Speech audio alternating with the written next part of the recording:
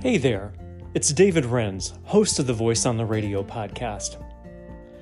As a teenager, I spent many hours listening to albums with my headphones on, reading the liner notes of whatever album I was listening to. This was how I learned about how different artists can be connected, through songwriting, singing together, and by using the same musicians.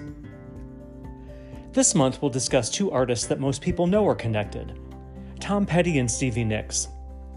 We'll reveal how the connection was made and how it continued. We'll be taking a look back at their 1985 albums, where they were both facing professional and personal challenges. Our March episode is called Petty and Nicks Face the 1980s, and Some Hard Truths. The full episode will be available March 15th, only on Spotify.